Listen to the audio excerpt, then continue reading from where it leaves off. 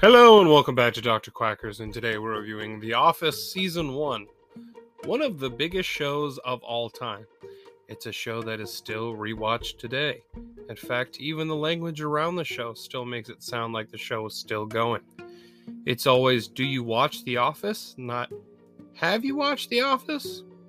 Now, the first season is one of the rougher seasons of the show. Some of the dynamics of the show are shown, but some characters are quite different as the show goes on, especially Michael. He is a completely different character from the season to the last time we see him, which is season 7, I believe. Yeah. Sorry about that. Just a little bit out of the way.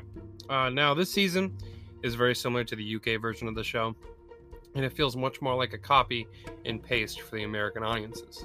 Obviously, changing the cast and arguably being the better version of the characters.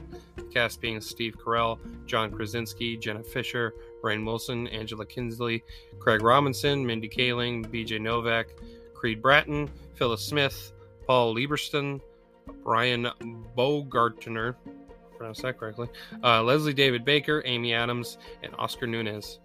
It is hard to think of anyone else playing these characters, even with it being a remake of the original UK version, eventually even surpassing its original run of a few seasons. So, yeah, I think it's easy to say that it took off with its success. Even Ricky Gervais will admit that, and he's created both shows. So, yeah, I'm not really going to argue the point that it's better than the UK version.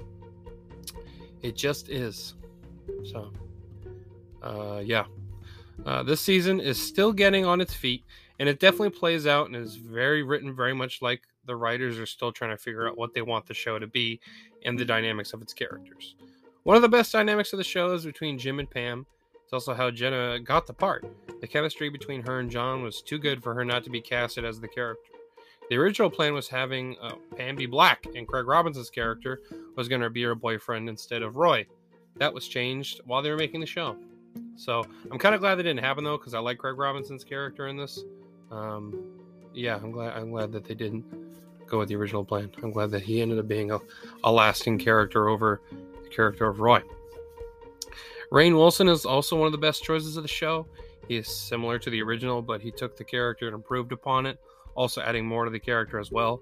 He and John are able to capture the dynamic that makes the comedy around them pop much more than other actors that didn't have the same chemistry. So, yeah, it's an interesting watch. It's a little bit rough. It's a little bit of a rough watch. Not because it's like bad.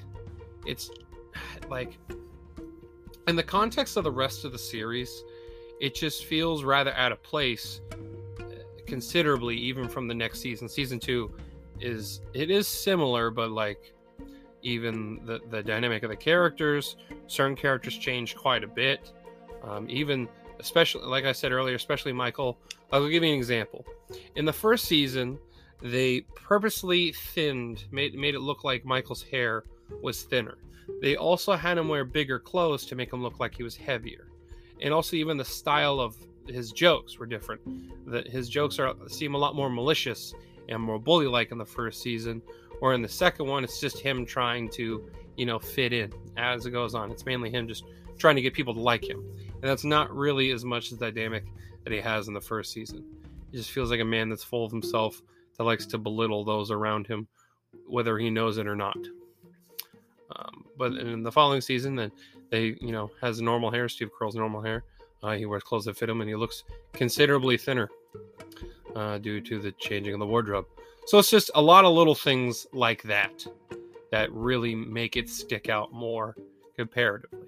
So that's what I mean when I say there's a big difference between this season and the following ones. So overall, I give this season a 6 out of 10.